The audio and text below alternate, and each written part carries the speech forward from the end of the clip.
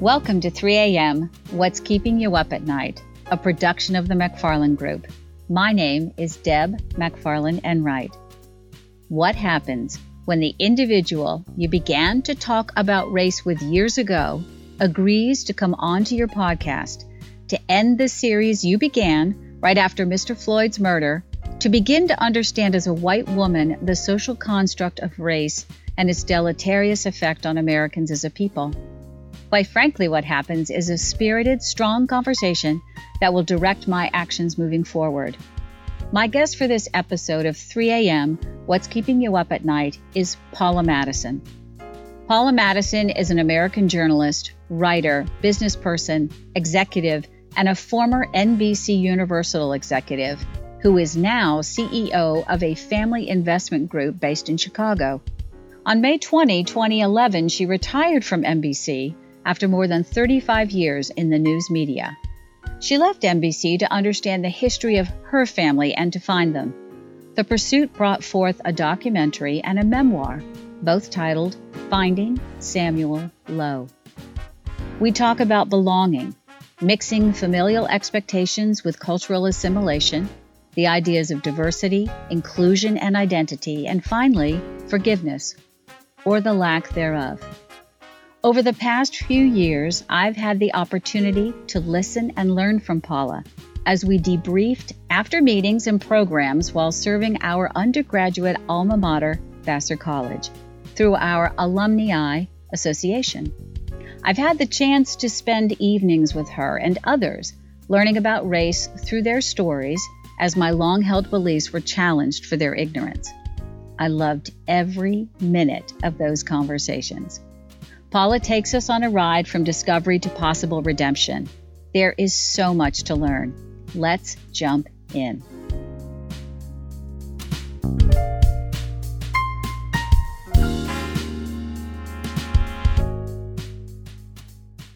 Paula, it really is an honor for me in how I came to know you and how you have taken time to walk with me even prior to this series into understanding notions of race and understanding of oppressions because of race. And I think what's always struck me as quintessential to who you are is to lead the learner in a variety of ways. So it is through anecdotes, but it's also through real-time frustration, as you and I have been through episodes of watching racism happen in that moment in front of us. And you've never made it easy for me. You've never made it cut and clean. You've just said, yeah, so here's the reality. So if you really want to know, here's the reality. And I've always appreciated that, although it has never been comfortable, which I think is why those lessons have been lasting. So having you here for the end piece of this series means a lot to me personally, but I think also to those folks who are going to be listening today, it will mean a lot. I'd like to just go ahead and dive in if you're ready. Sure. Let me thank you first for having me and for all those gracious comments. And it's kind of a daunting responsibility to know that the various conversations and interactions that we've had seem to have impressed you, and I should say impressed upon you so much the reality of what it means to be not a white person here in the United States. So I'm eager to have the conversation with you, and thank you again for inviting me. Oh, thank you so much. Well, I believe, just to get started, that your journey is especially important to this series and actually to this moment for helping what I believe to be a predominantly white privileged audience to practice anti-racism, right, in all facets of life for the rest of our lives, and understanding what that's about. I also believe this is very important because you are mixed raced, but not in what whites might see as that binary black-white. In fact, as an African American and Asian, and that comes with a complexity of challenges to belonging, to being othered, to being marginalized, but in a moment where perhaps that's also being lifted because by the time the podcast is posted, we may not have gone to Inauguration Day, but we will, for our vice president, have somebody who is biracial, actually in a similar vein to yours. So let's start out with understanding what being biracial of ethnicities that don't include white, how that affected growing up in particular. Sure. Well, to summarize this, my grandfather was Chinese. I never met him. My grandfather immigrated from China to Jamaica in 1905. My mother was born in Jamaica in 1918 to, as I stated, a Chinese father and an Afro-Jamaican mother. And she had a very difficult childhood in that she was separated from her father by her mother, because there came a point where, again, in terms of the satisfaction of filial responsibilities and duties, my grandfather's parents sent a Chinese bride to marry him sight unseen in Jamaica once the immigration rules were lifted and they allowed Chinese women to come. Prior to then, most Western nations didn't allow Chinese women to come to their countries unless they fell into that very small percentage of them who were sex workers. They were prostitutes. But you couldn't bring your wife, you couldn't bring mother, sister, daughter. So you had tens of thousands of Chinese men who left their families behind and then pretty much created new families in this new world. So in my mother's case, my mother, despite being mixed race, half black, she didn't look half black at all. She looked Chinese. My mother immigrated to the U.S. in 1945, and I learned later on she immigrated to the U.S. largely to escape her relationship with my father, who was African Jamaican. So here we have a circumstance where my mother lived in a predominantly black nation. It was part of the British Empire at that point, but a predominantly black nation. She looked Chinese, and so she was a part of what would have been considered a buffer group. You know, at the very tip top would have been the British colonialists. Below them would have been the Chinese, the Syrians, the Lebanese, the Jews, who ran the commercial enterprises in Jamaica. And she didn't fit in either group, really, although she looked to be Chinese. So when she immigrated to the United States, my father chased after her. Long story short, they married. It was a tumultuous and unhappy relationship, which produced 3 children. I'm the youngest. So we grew up, my 2 older brothers and I grew up in Harlem in the 50s and 60s. And by appearance, we are black. Growing up with a mother who by appearance is Chinese. So that created for us at a very, very, very early age, a recognition that until or unless our mother came onto the scene, we appeared to be black kids. But when she came onto the scene, there was a lot of head whipping back and forth, not understanding, like, what is this? Who is that woman? What?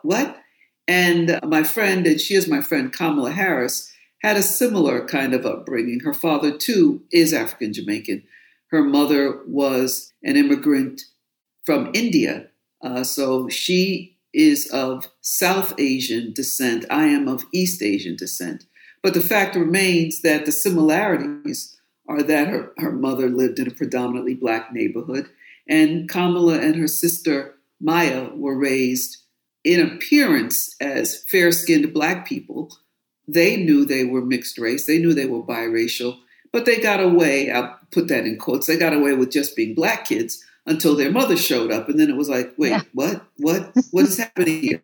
As we got to the unearthing of our histories, our legacies, our childhoods, we laughed and we become dear friends at that point and continue till today. The interesting part is being black and being undercover, right? Not deliberately undercover, but undercover. as you stated up top, I have anecdotes. And so here's one quick one.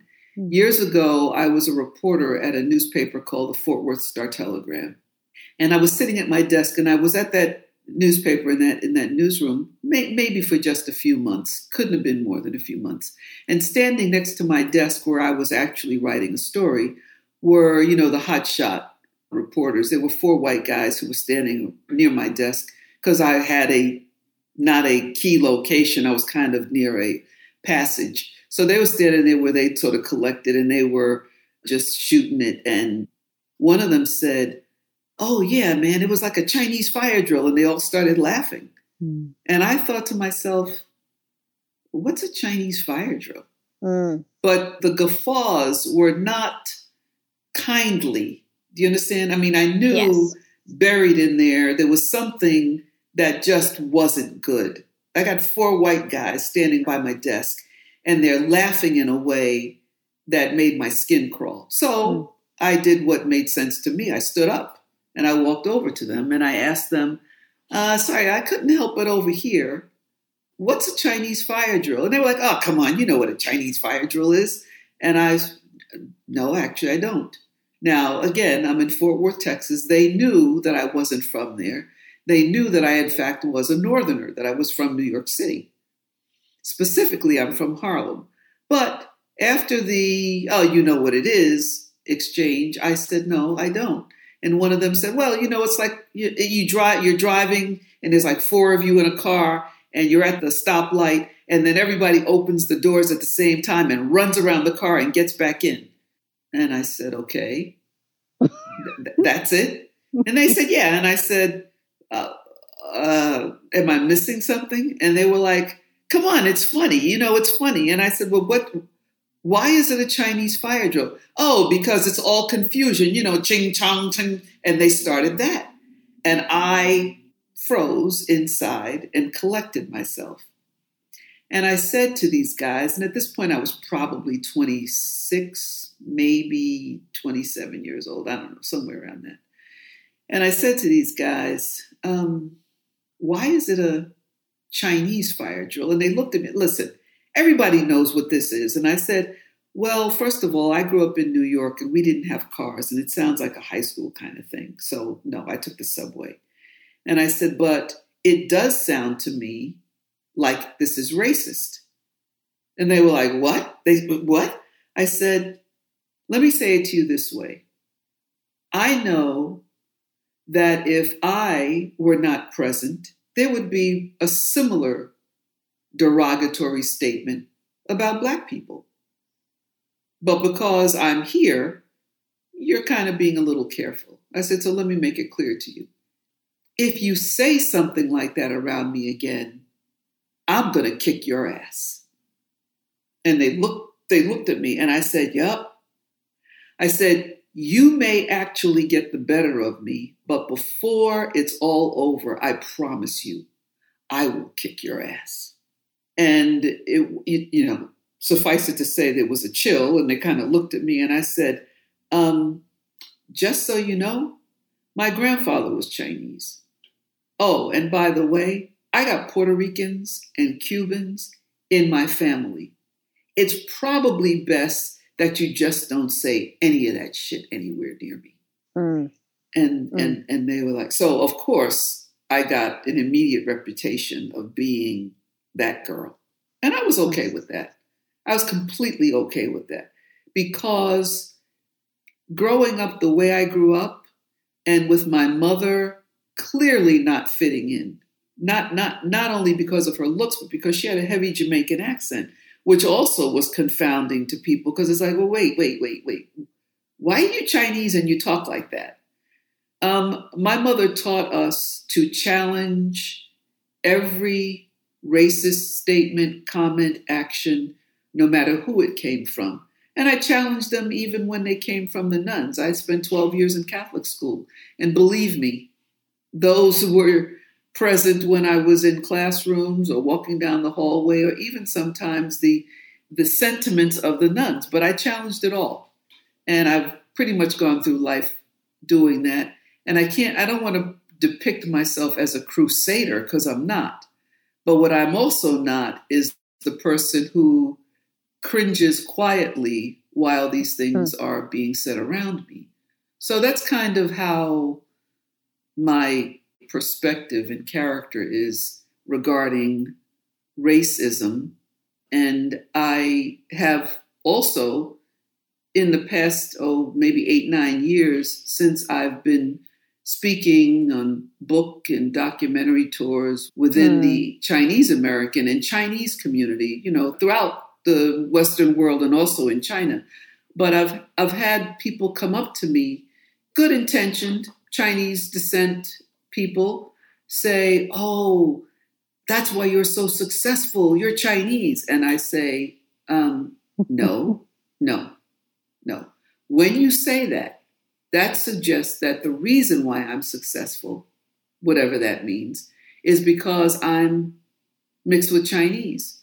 But the same drive and determination that my biracial mother instilled in us, half Chinese, half Black, also came from our father, who was Black. So to say that the success is attributable because I'm part Chinese, I tell them, is racist. Don't say that, because then on the opposite side, it sounds like if I wasn't successful, it would be because I'm Black.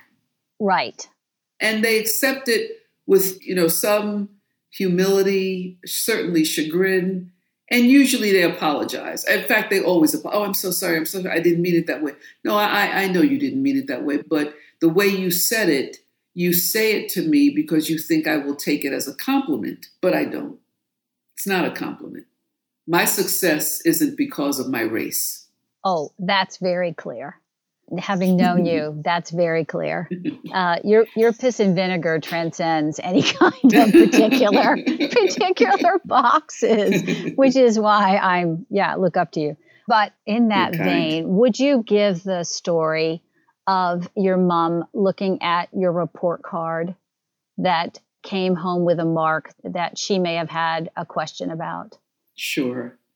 So in my, as I said, I went to 12 years of Catholic school, first grammar school in Harlem and high school in the Bronx. So what the usual practice was, in my neighborhood, report card day, and I was in a economically depressed neighborhood, right? So report card day, come home with your report card. And sometimes actually on the way, the 1 block walk from my school to my apartment building, to our tenement building, I would get stopped by some of the leaders of my block, many of whom were numbers runners or, they dealt in hot merchandise, but they'd say, "Hey, baby, let me see your report card." And I'd proudly hand them my report. "Oh my God, you're so smart." And I could walk away just in that encounter with $1 or $2 or 50 cents. People rewarded me for good grades. So I got to my house and my mom says, after seeing my report card, she's looking at it and she's got this stern look on her face. And she says to me, she said, "I did not come to this country for you to get a B." And it was frightening. The stern look on her face and the disappointment combined with anger. But it was a comeuppance that never left me, in that what I recognized in that moment was my mother was making it clear, I sacrificed for you. And you have a responsibility to me, to your family, to yourself. She said, if I thought that a B was the best that you could do, then I'd be okay with it. But you know, and I know. And she never had to finish that sentence. And at that point, I was 8 years old, I was in the 3rd grade. I knew that my mother was striving for excellence and she wouldn't accept anything less. And again, that doesn't have anything to do with race. That has to do with the expectations that you set for your children. So as my mother said, she grew up in Jamaica hearing about the Rockefellers and the Carnegies and all the above. And she literally said to us, "You're going to be rich. I came to this country so that my family would be rich. If the Rockefellers and the Carnegies could do it, then by God, you can do it too. And we just, we had no other relatives around. So, our mother was the voice of reason, the deus ex machina. She set the laws, she set the rules. It was all like, and all you could say is, okay, mommy. And that was it. Mm. Yeah, that story I always take two things from it. First of all, to your point, her unwavering belief in the capacity of her children, which I think is so important for every parent to feed in to their child. But also in that moment, this reflection of the pressures and the path she had chosen for herself, which was fraught with so many obstacles. Mm-hmm. And rather than becoming a martyr to her children, right? Like, oh, I've done this for you. It was more like, hey, hold on. Nobody's better than we are. We're better than nobody else. It's a matter of commitment and capacity. So let's get to it. That's what I love about that story. I really do love hearing it. She was on a mission. I mean, she was on a mission. Yes. And she intended her children to be on that mission too. In fact, one could say that we were her mission. Yes. My mother did say to us when we were children, I never intended to have children. And the way she grew up, I understood that statement. I never intended to have children, but her attitude was, well, I have children. And because you are my children, you are going to be the best. Do you understand? And we were expected to reply. This wasn't just kind of a statement that just sort of flitters into the ether. It required a response. Do you understand? Yes, mommy. All right, fine. And that was it.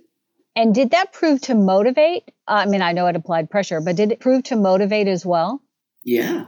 I grew up in a neighborhood where, quite honestly, many of the young girls, by the time they were 15, 16 years old, had already engaged in sexual activity. Some of them, on occasion, there would be some who were pregnant. One who was actually my best friend, she was 2 years older than me, went to public school and was pregnant at 16. We had moved away when I was 14 to another part of Harlem. But I remember growing up in my neighborhood and my mother saying to me, you will not get trapped here. Don't you even think about having sex with boys.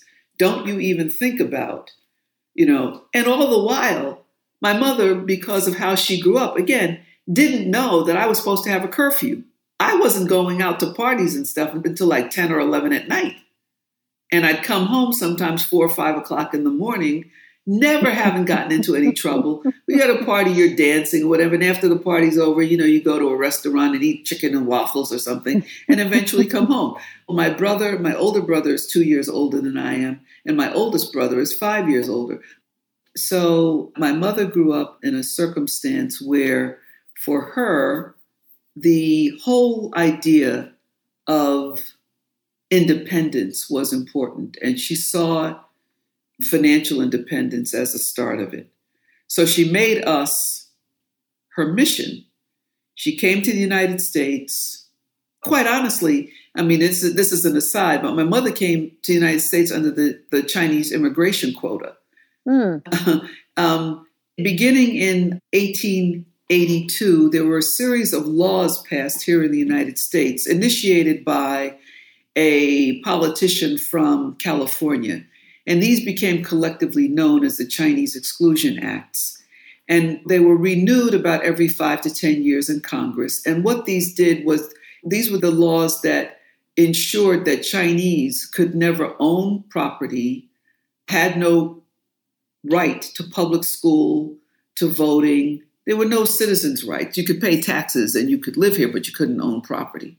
And that series of laws ended in 1944 because when the Japanese bombed Pearl Harbor, the United States wanted to retaliate, but their most specific outpost was Hawaii, which had just been destroyed. So they got into a relationship with China, which they'd never been on good terms with. And that's how China and the United States became allies in World War II. They flew to China to refuel before bombing Japan.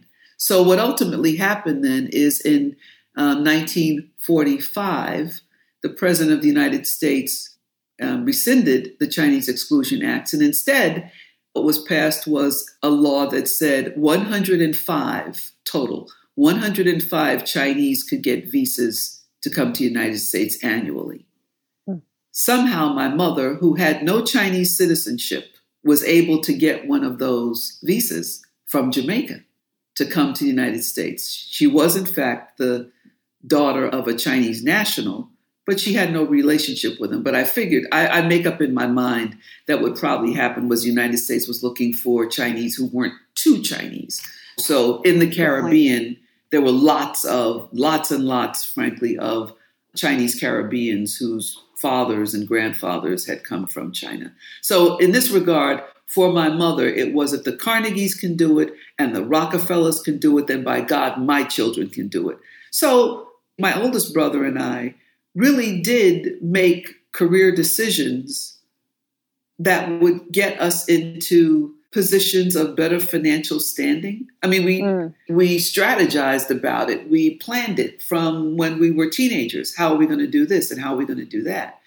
So that probably by the time my brother was in his 40s and I was in my 30s, we had become millionaires. I remember the three of you were very, very close, and that they took it upon themselves to not over supervise, but they were there to protect. I remember I think you told a story to me once about that you all were playing in the street and you had just gone out of sight and they stopped what they were doing just to count heads, if you will. And that's so important in a family, no matter where you are, but certainly to know that those relationships have gone on for these businesses that you folks now sit atop of is a testament to your mom. Yeah, that was why my mother was okay with me going out at 10 or 11 o'clock at night at the age of 14, 15. She knew nothing was going to happen because my brothers were I could say I was in their orbit or they were in my orbit, but we were always around each other. And there was never going to be any sexual activity from me on my part because my brothers were like, get away from my sister. Yeah.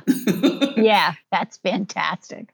I had sentinels that were assigned by my mother who they were very effective. And on top of that, I was raised with the mindset that that's just not what we do. You know, whoever the we are, it was our little family, our unit. When my mother would say we, she wasn't talking about a greater population or a greater community. Because in her mind, we didn't belong to a greater population or a greater community. We were our own nation, her and her 3 children. Aww. We don't do that. This is what we do. And we would say, okay, Mom. You know, I love that notion of identity, that it is the 4 of you versus that royal we. We'll take a short break and be back with Paula Madison. The McFarland Group works with nonprofit social impact organizations who are determined to serve more. We help leadership meet their intended outcomes, expand their portfolio of services, and provide greater impact to those they serve. Our process brings clarity, confidence, and control to their work. Clarity by working with the organization to achieve meaningful results, confidence in themselves and their team to implement their strategy, and control to take high-value actions to achieve their intended results. Let's connect to see how we can walk alongside you to develop a strategy for you and your organization for greater impact to serve more. Contact us at www.themcfarlandgroup.com. And now, back to our conversation.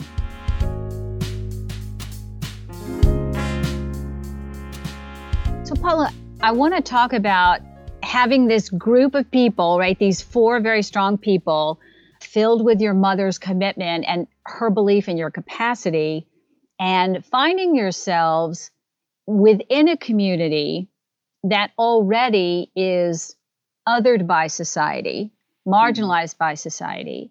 And then there is this sense of a different kind of belonging because of your background? How did you handle this notion of belonging when you guys were growing up? Sure.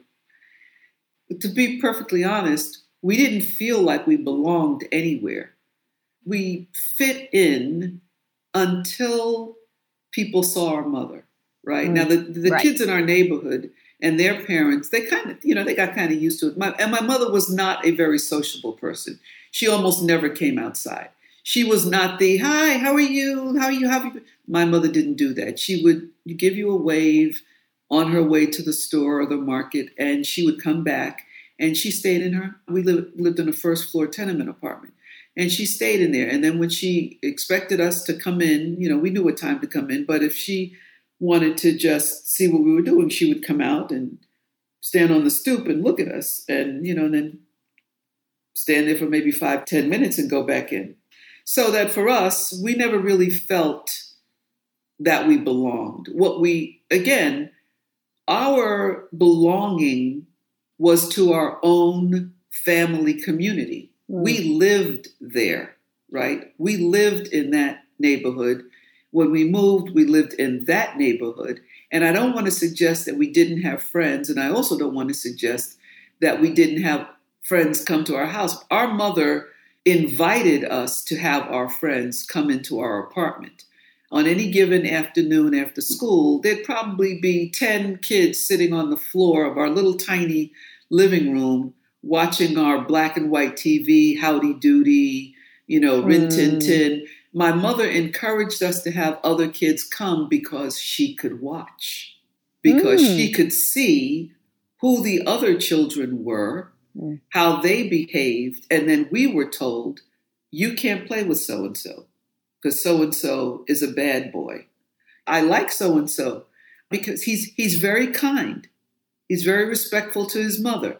So my mother was weeding out for us who she felt had the kind of characteristics that she wanted reinforced. And so because she grew up pretty much as an abandoned child, our neighborhood had people who wouldn't necessarily have been seen as routine in, say, middle-class neighborhoods. We had the woman who was the numbers runner.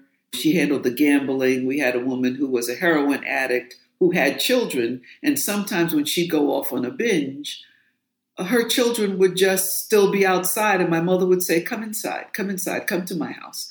And my mother's first thing would be, her phrase was, I'll drop you into the bathtub. Everybody get a bath. Everybody would have to get a bath.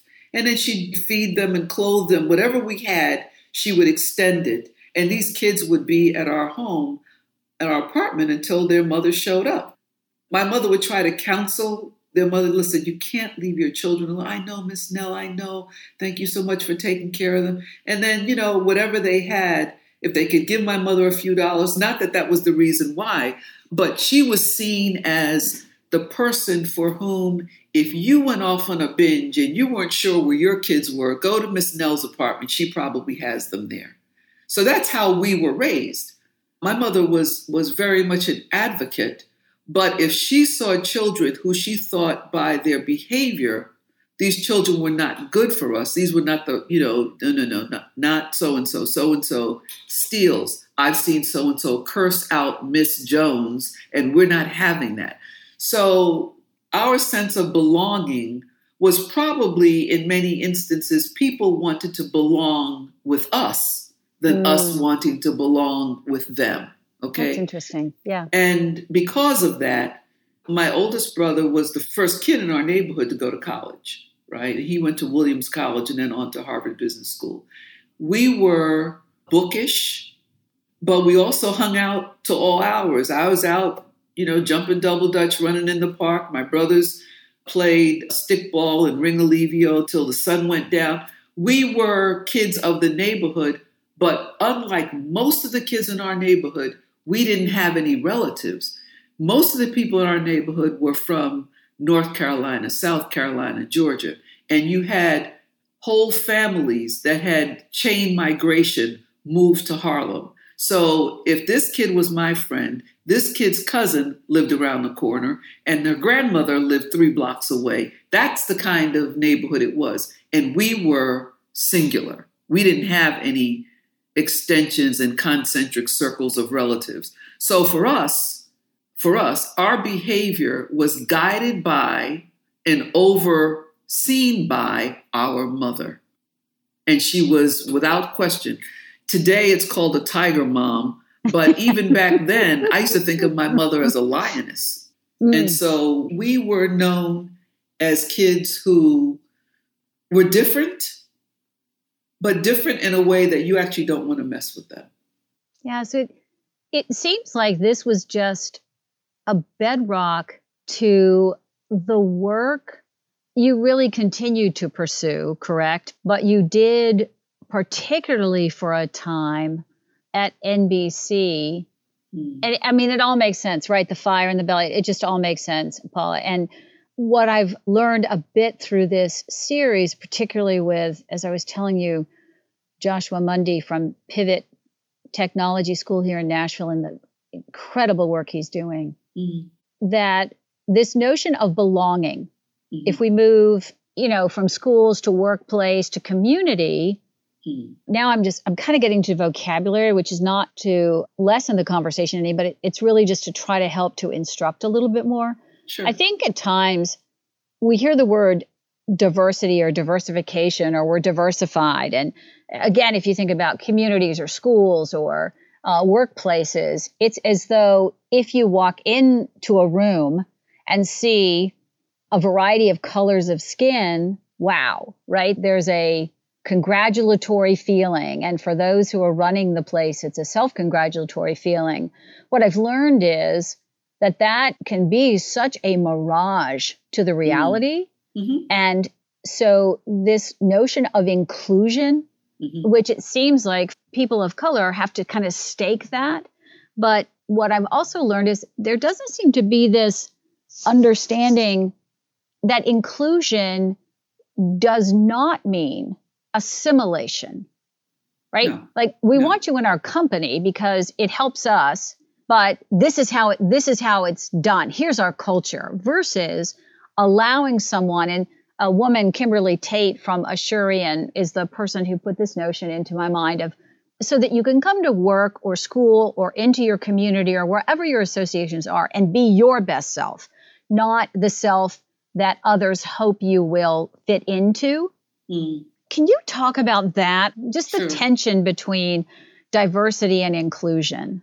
Well, look, I became the Chief Diversity Officer for NBC Universal, carried another title, Executive Vice President.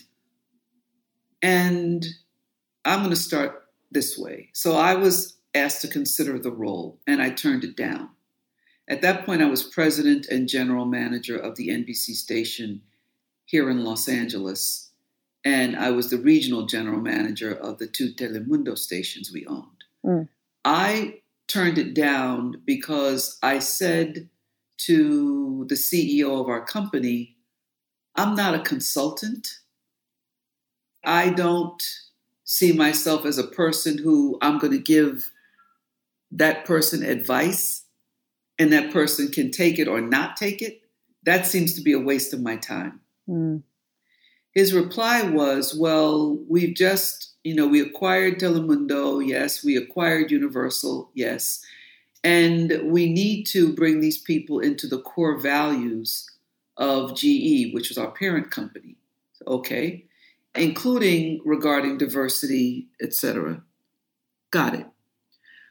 I turned the job down, and then probably within a week, Don Imus, the radio talent, said on his radio show, which was simulcast as a television show on CNBC, which was owned by NBC, right? He called the Rutgers women's basketball team nappy-headed hoes, right? I, like many people, was outraged. And I was outraged for a variety of reasons, not the least of which is these are young women, 18, 19, 20, 21 years old, just doing their best to be great athletes? Why would you even, what prompts you to demean them? So within a week or so, our relationship with him was over. I decided that I would, in fact, take that job, but I stated it to our CEO this way. I'll take the job only if I report directly to you. I don't report to HR. I don't report to legal. I report to the chief executive officer. Okay. And I want my same compensation that I had in a functional role as I had in an operational role. Okay. Now, why would I do that? Because I see my value. I saw myself as a person who was a proven, excellent executive. You want me to take on another assignment, which I'm fine with. If they had assigned me to be the person who ran all the NBC stations west of the Mississippi, same thing. I didn't see it as anything other than a new challenge and a continuation of how I'd been working in the company anyway. Now, when we talk about diversity and inclusion, it seems to me that you have to get into a mindset, first of all, of convincing somebody who has excluded you has to now include you. I've never seen myself as that. I see myself as a contributor, and the fact that I am a Black person is a cherry on top for the company. Mm.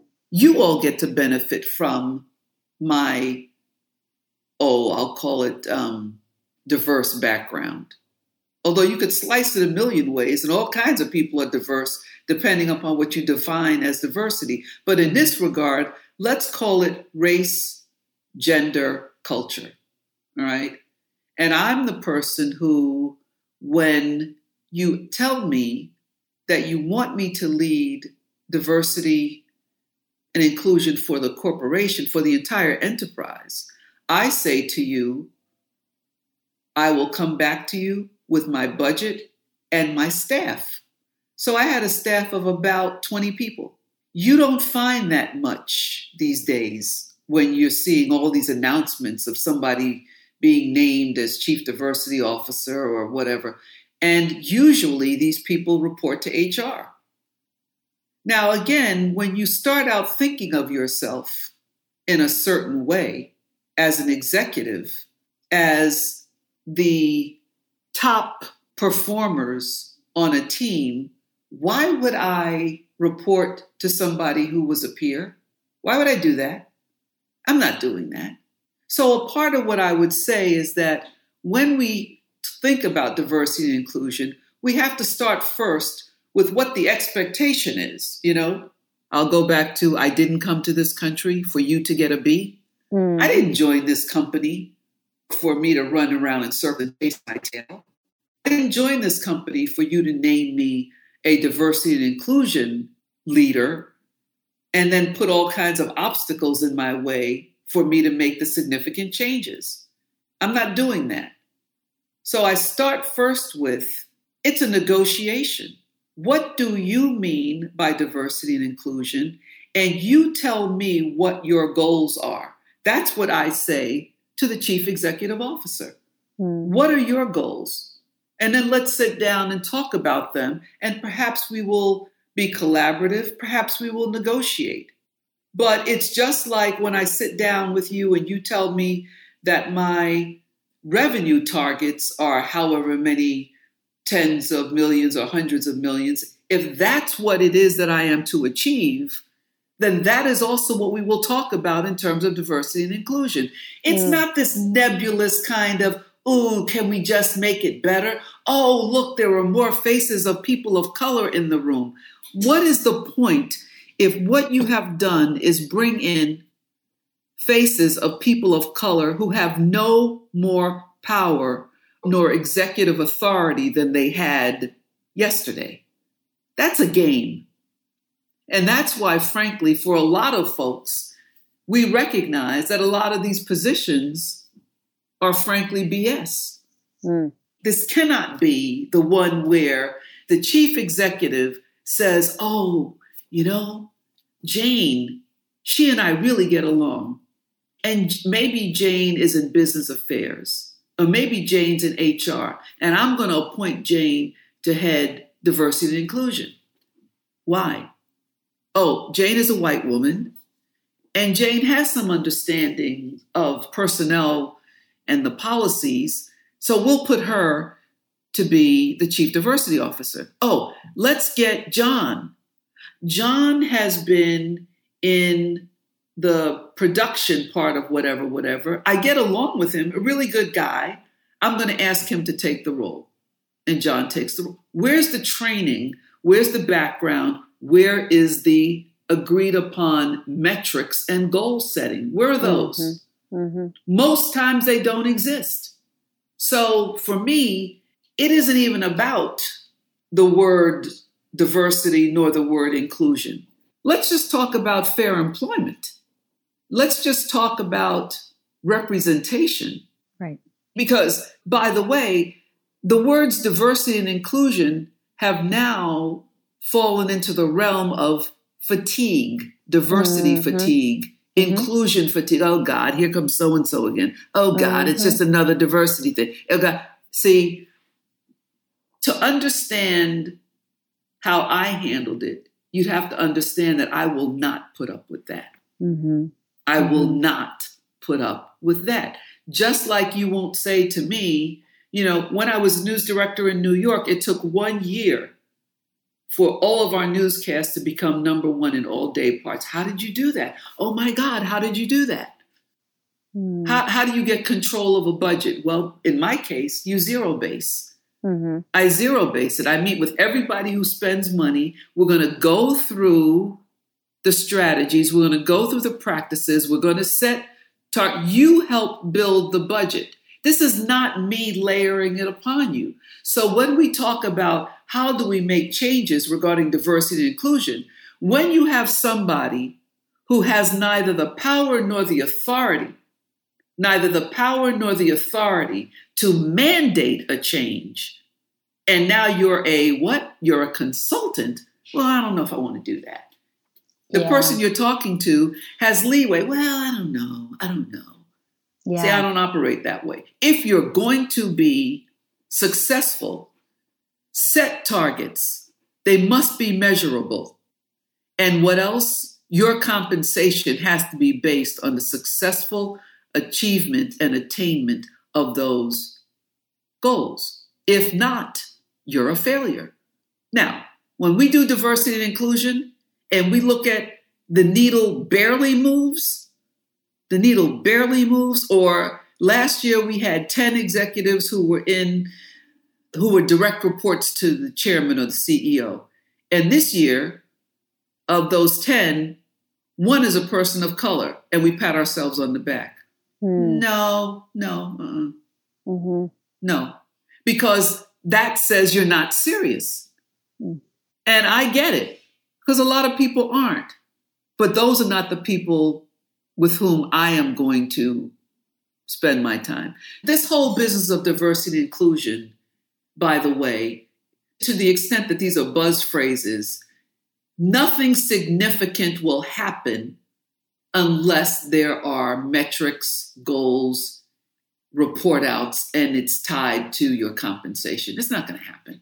Yeah, I agree with all of that. And I also think for many, particularly in these times, right, since in this more heightened time, since Mr. Floyd's murder, I do believe that there is this seeking of assuagement of guilt.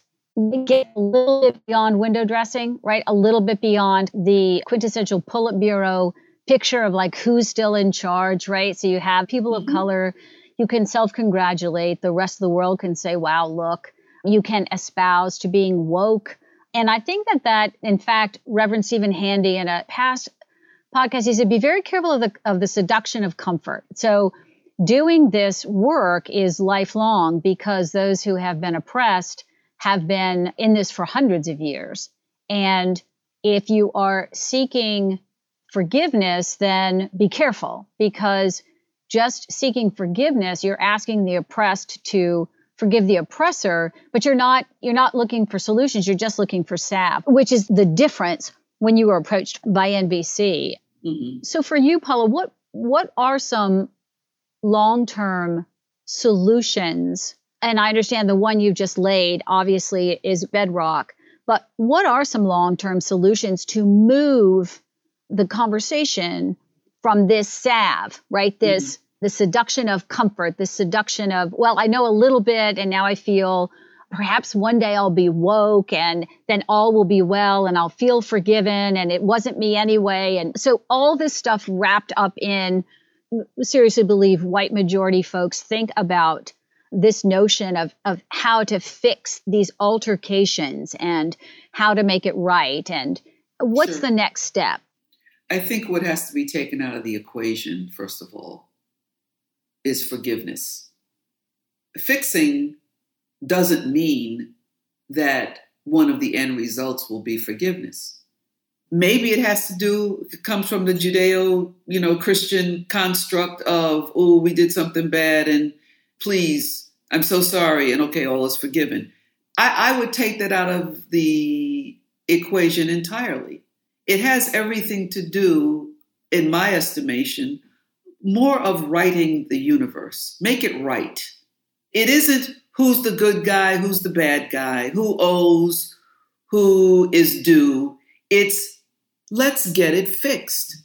Because when we get it fixed, ultimately what will happen is if we steward it properly, if we don't think, ooh, done, and then you sort of, brush off your hands and walk away, it's never going to be that. It will never, ever be that because we are living, breathing people, and this is a living, breathing civilization. Things will continue to change. You just have to continue to seek what's fair, make it right. And sometimes, it may be a little balanced this way, it may be a little balanced that way. Look, I will tell you right now that there was a book that came out 2018, 2019. They Were Her Property, White Women as Slave Owners in the American South. You've heard of that book? Mm-hmm. And somewhere in here, when you understand, like, wow, so 40% of all enslaved Africans in this country were owned by white women. That's a fact. And if that is a fact, is there supposed to be forgiveness in that? Or do we just work towards making it right? But what we know is that embedded in the culture is a legacy of somebody is the owner and somebody is the owned, right? Yeah. Yes. That's what has to be addressed. Yes. I'm not looking for you to feel guilty because your ancestors owned my ancestors, for whatever that means. I am looking for you to treat me fairly, present and future. That's it. Mm-hmm. And I'm not wiping out the legacy of what happened because it serves as an education. It's a point that we need to look at to say, we can't ever let that happen again. Like last Wednesday, like what happened with the insurrectionists at the Capitol. We can't ever let that happen again. So it isn't the how long are we going to have to pay for this? I didn't own slaves, so why are you blaming me? But you're still benefiting from it. Right. And so all you have to do is work to make it right. Now let's agree upon what right is. And then and that again involves a definition of goals, and we set metrics. How do we measure the change? How do we measure the progress? There were some of us like me walking around who said, wow, Obama, yay, we got our black president, but there's going to be hell to pay when he's not in office. You know how many of us have said that? And it's like, well, there you go. There it is. Yeah. There it is. Because it's a backlash. Because it was seen by some as oh, okay. I mean, okay, I feel guilty. Okay, this is the right thing to do. And then when that administration didn't fulfill whatever all the fantasies were, what the people thought, this is why we couldn't do it. The goal is to make it right. Not every move that every president, every administration makes is the right one for all. But it does come down to where you stand and what you're going to stand for. I'm right now, for all of the things that I'm glad to see that the cabinet and this administration is going to be like and look like and all of that, I'm also excited that we're going to rejoin the Paris Accords. Because what's happened to the environment, to me, is a part of how you are destroying the balance of the universe. Nothing will go right if what we're seeing are icebergs cleaving and temperatures getting hotter or colder. It's throwing everything off. So in addition to all of the let's deal with the Supreme Court issues, let's deal with racism, let's deal with sexism, let's deal with the imbalance of rich and poor, let's deal with all that. But we also need to deal with the environment because that is what will take us all out. Yes. Gosh, oh my goodness, this whole make it right just really, it just broadens the understanding of the capacity we all have with a commitment we make to make it right and not hide behind either what you're saying are these kind of short-term feel-good fixes, which really aren't fixes. But I also appreciate, again, it's not just acts of kindness, it's defining goals, setting metrics, figuring out how to measure progress, and then understanding when you have hit certain end goals. And that because this is in its own self an evolution, there are going to be fits and starts. There are going to be great moments of progress or great moments of advancement, and then there could be many years of pulling back as we have just seen. So that's right. That makes the conversation so much larger and allows people, I believe, instead of getting a to-do list to assuage guilt, to try to get forgiveness, you've made the conversation so much larger so that people's own gifts and own capacity and commitments, which we will hope becomes much more defined for themselves and for everyone else, and that they push their capacity. So it is sacrificial in some senses. So for you to end the conversation with the notion of, look, if we don't get our earth together, this will be window dressing. All this talk about racism and sexism and political differences, and we should be so lucky that this is all we're thinking about. So for you to redefine the whole mission to go back to, if we aren't healthy as a planet, this other stuff just won't matter, really does cause anyone listening to understand that you can take the easy road and try to get a black friend, right? This is horrible to say, but get a black, or you can think about the domino effect that all this complexity of life brings, to your point, so that all we're trying to do moving forward, and all is not this kind of a justification like that's all we need to do, but that all, like everything, all motion is trying to make it right. That's so much different. Paula, I don't know how to thank you for this. I wish we had more time. You and I will have to talk offline. And sure. I love how this is all wrapped. As we do wrap, though, I'm so interested. I do want everyone to know, and will reiterate again, that the book Finding Samuel Lowe is not only delightful to read, but has in the middle this incredible expose of, and I may not have used the right word, of photographs of your family's life. And it tells its own story for those of us who are visual. And then the documentary, Finding Samuel Lowe, is something everyone should find. FindingSamuelLowe.com can get you to those places. But you also, just as we end, because I want to hear how your mom's teaching of parenting for you has affected your daughter, whom you now have a podcast with, which is hysterical, and how it influenced your parenting as we wrap.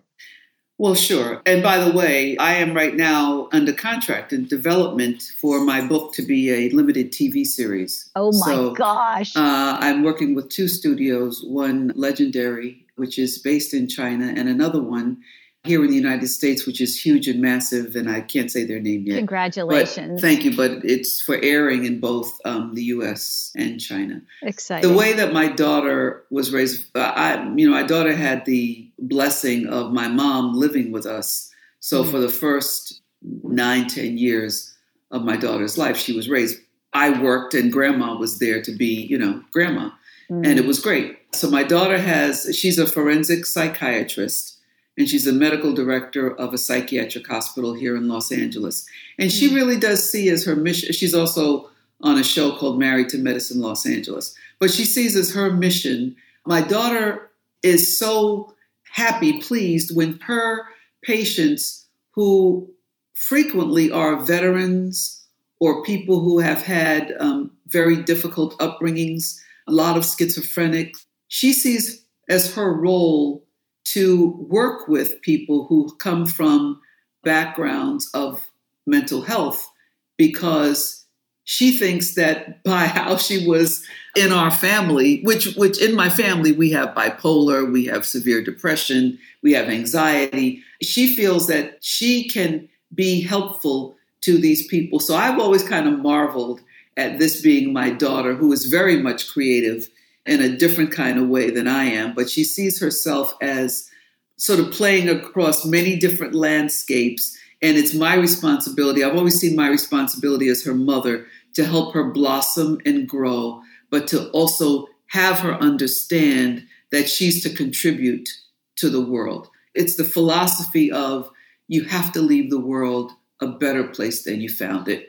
And if you just work within that, a better place than you found it, it'll be great. So, yeah, that's my daughter. And the next thrill, of course, is that I have a grandson who's about to be 14. And he's just the funniest, most brilliant. It's like, for me, watching each generation blossom and thrive is so exciting. And by the way, just so we're clear, we identify as Black. We identify as African American, but we also identify as Black and Chinese, and my Black and Puerto Rican, but we identify as Black primarily. Why? Because that's primarily how we present. And so we're completely good with that. I'm very proud of it. I had a young woman when I worked at NBC, and I was a GE corporate officer. She came up to me and with tears in her eyes and said, "I just want you to know how important it is to some of us that you wear your hair natural, that you wear an afro." And I said, "No, great. I mean, why?" Because for a lot of us, that's still a big issue. We are looked down upon if we go to work other than with straight hair. I said, go to work with your hair in a coiffed fashion, whether it's you're wearing it natural or otherwise. And if someone penalizes you for wearing your hair natural, please contact me. Yes. We must be able to come to life, to work, to wherever we are, to be our best selves. And the way to do that, from this conversation I've learned, is to make it right for others as well as for yourself, so you can be your best self. Right. And I love the line of, it's not only where you stand, it is much more, it's what you stand for. And you certainly epitomize that, certainly in my life. And I'm just so honored, Paula, that you gave us time here. It's just been wonderful. So thank you. Thank you very much. Thank you, Deb. I appreciate it. And thank you for being my friend. Oh, my goodness. What an honor. Thank you so much, Paula.